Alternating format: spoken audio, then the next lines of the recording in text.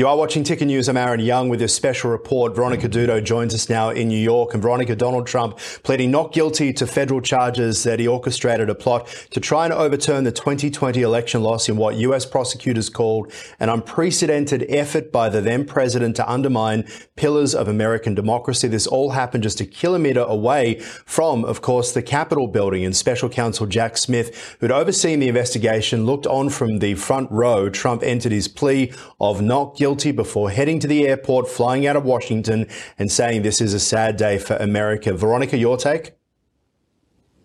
Yes, we actually saw wall-to-wall coverage of the former president, Donald Trump, and his Trump airplane leaving his Bedminster property in New Jersey. Of course, he had the Secret Service and escalades. He arrived in Washington, D.C. He was early. He went into that federal court. You know, we are told from the limited amount of people that were inside that he was quite stoic, very serious when a lot of the charges were read. Additionally, it was the fines that he could potentially face in upwards of thousands of dollars, also several years in terms of prison time for some of these charges.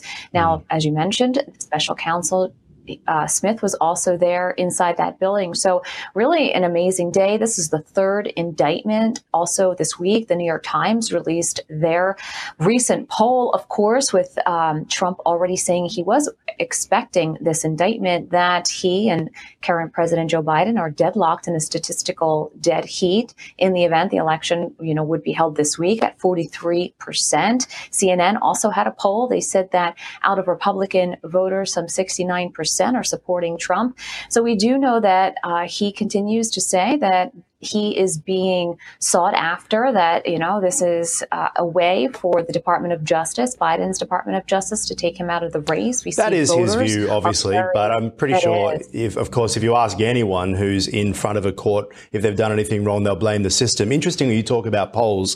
A Reuters Ipsos poll revealing 50% of Republicans wouldn't actually support Donald Trump in the presidential election if he were convicted of a felony. 52% wouldn't support him if he were in jail over a felony as well. Obviously, there's been a lot of talk about whether or not he would be able to become president if he were to be sentenced to jail. You mentioned jail time, 20 years for just one of these four charges that he's facing at the moment, this being one of the three indictments, federal indictments that he's facing at the moment as well. So Republican voters seem to be supporting him to a point. The question will be, if he were to actually go to jail, whether they would continue that support. We know that the next court date is going to be a very long time. Because, these cases, some of which can take years. Obviously, with the January 6th, it's now taken almost 3 years. So, and then we heard today that they wanted a speedy trial and that they're trying to come back later this month. So it is very interesting. And as you know, with polls, it really just depends who you're surveying. So polls can be thrown out left and right. Oh, you were just talking about it before. I thought I'd add a different one. That's all. Right. No, for sure. And hey, that's the whole thing. The more information that people can try to get to understand, but it does depend on who you're polling. What are your thoughts on kind of the events that unfolded? Yeah, well, I think it's another sideshow. And obviously, the 28th of August is going to be 5 days after that Republican debate. We don't know whether or not Donald Trump will be attending, but whether or not he's there, he will be there, right? This will be the case that they will be talking about, that they will be asked about. And whether it's Nikki Haley, whether it's Mike Pence, of course, everyone wants to know what he thinks about all this, whether it's the Florida governor as well, Ron DeSantis, this is the case that everyone is talking about. They essentially are showing their support for him because you are my friend so long as we have the same enemy. Joe Biden is their enemy. You are right. The Justice Department is on trial here, and there is no doubt that many Americans see it that way. This is a man that half the country plan to vote for. But as we say, this poll, it is an interesting point. Republican voters, will they support, on the whole, someone convicted of a felony? Now, it's one thing to say that this is Joe Biden's Justice Department. It goes both ways, obviously. We all know that politicians put in the people in charge of these departments that suit their point. But still, there are a lot of people who say the court is the court. A magistrate or a judge is not necessarily appointed by the President of the United States. Quite often we've seen Donald Trump in front of judges who he had appointed, and yet it doesn't always go his way as well. What do you think?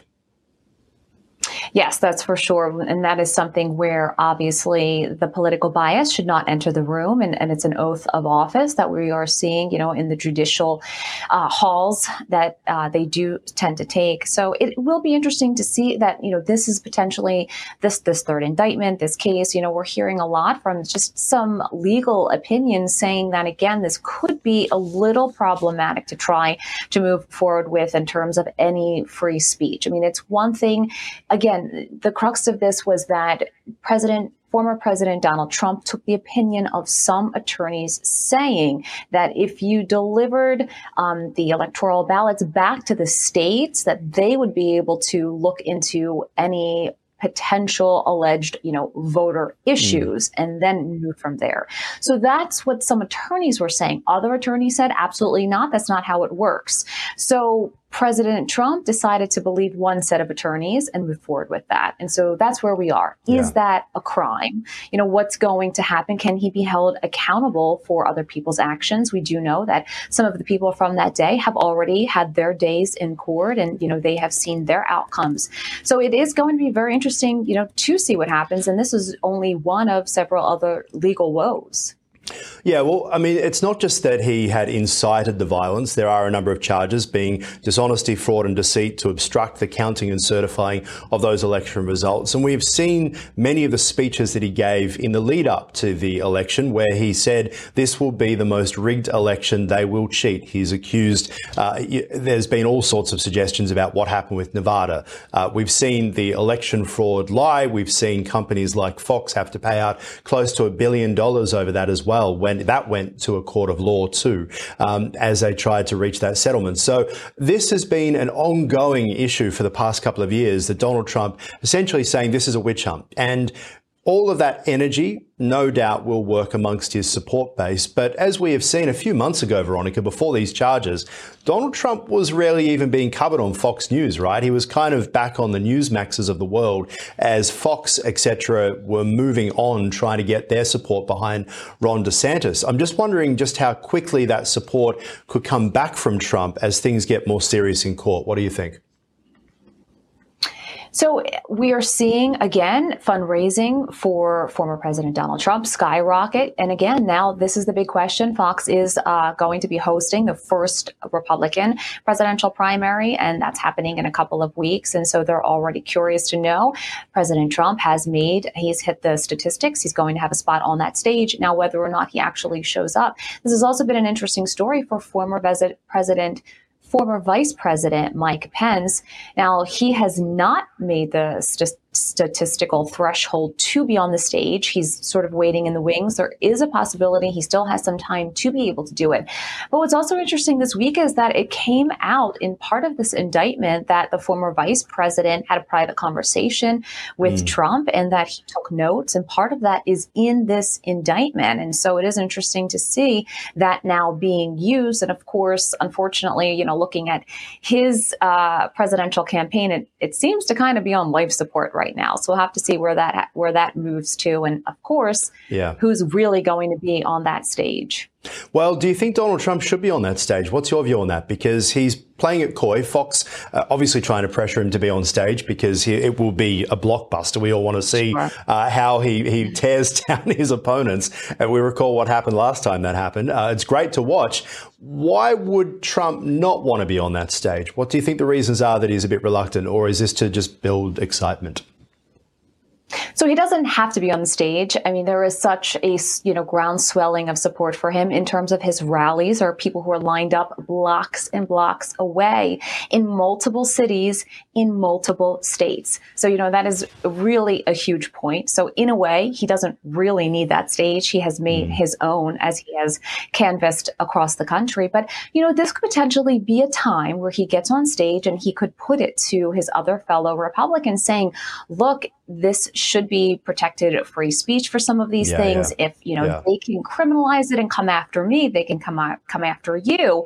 Are you here, to say this is wrong? And he could really put it to them and they would have to answer. So it depends. Lots of strategies. We'll have to see what happens. Veronica Dudo, as always, appreciate it. You can catch us anytime. Keen to hear your thoughts. Use the hashtag tickernews.